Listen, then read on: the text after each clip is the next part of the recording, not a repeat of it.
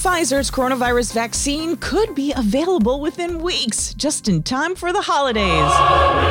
I'm Jennifer Brown. Here's what's trending. Folks who were part of Pfizer's vaccine trial are talking. I got the placebo, or it's one heck of a great vaccine because I had no side effects. Yesterday alone, we saw over 187,000 new virus cases. The CDC now telling Americans to stay home for Thanksgiving. Facebook says leading up to the election, they were slammed with bogus information. More than 180 million posts were slapped with a warning label. Facebook also says it deleted more than 250,000 for voter interference. And oh Christmas tree in NYC. You look a little sad, so they're gonna thicken you up.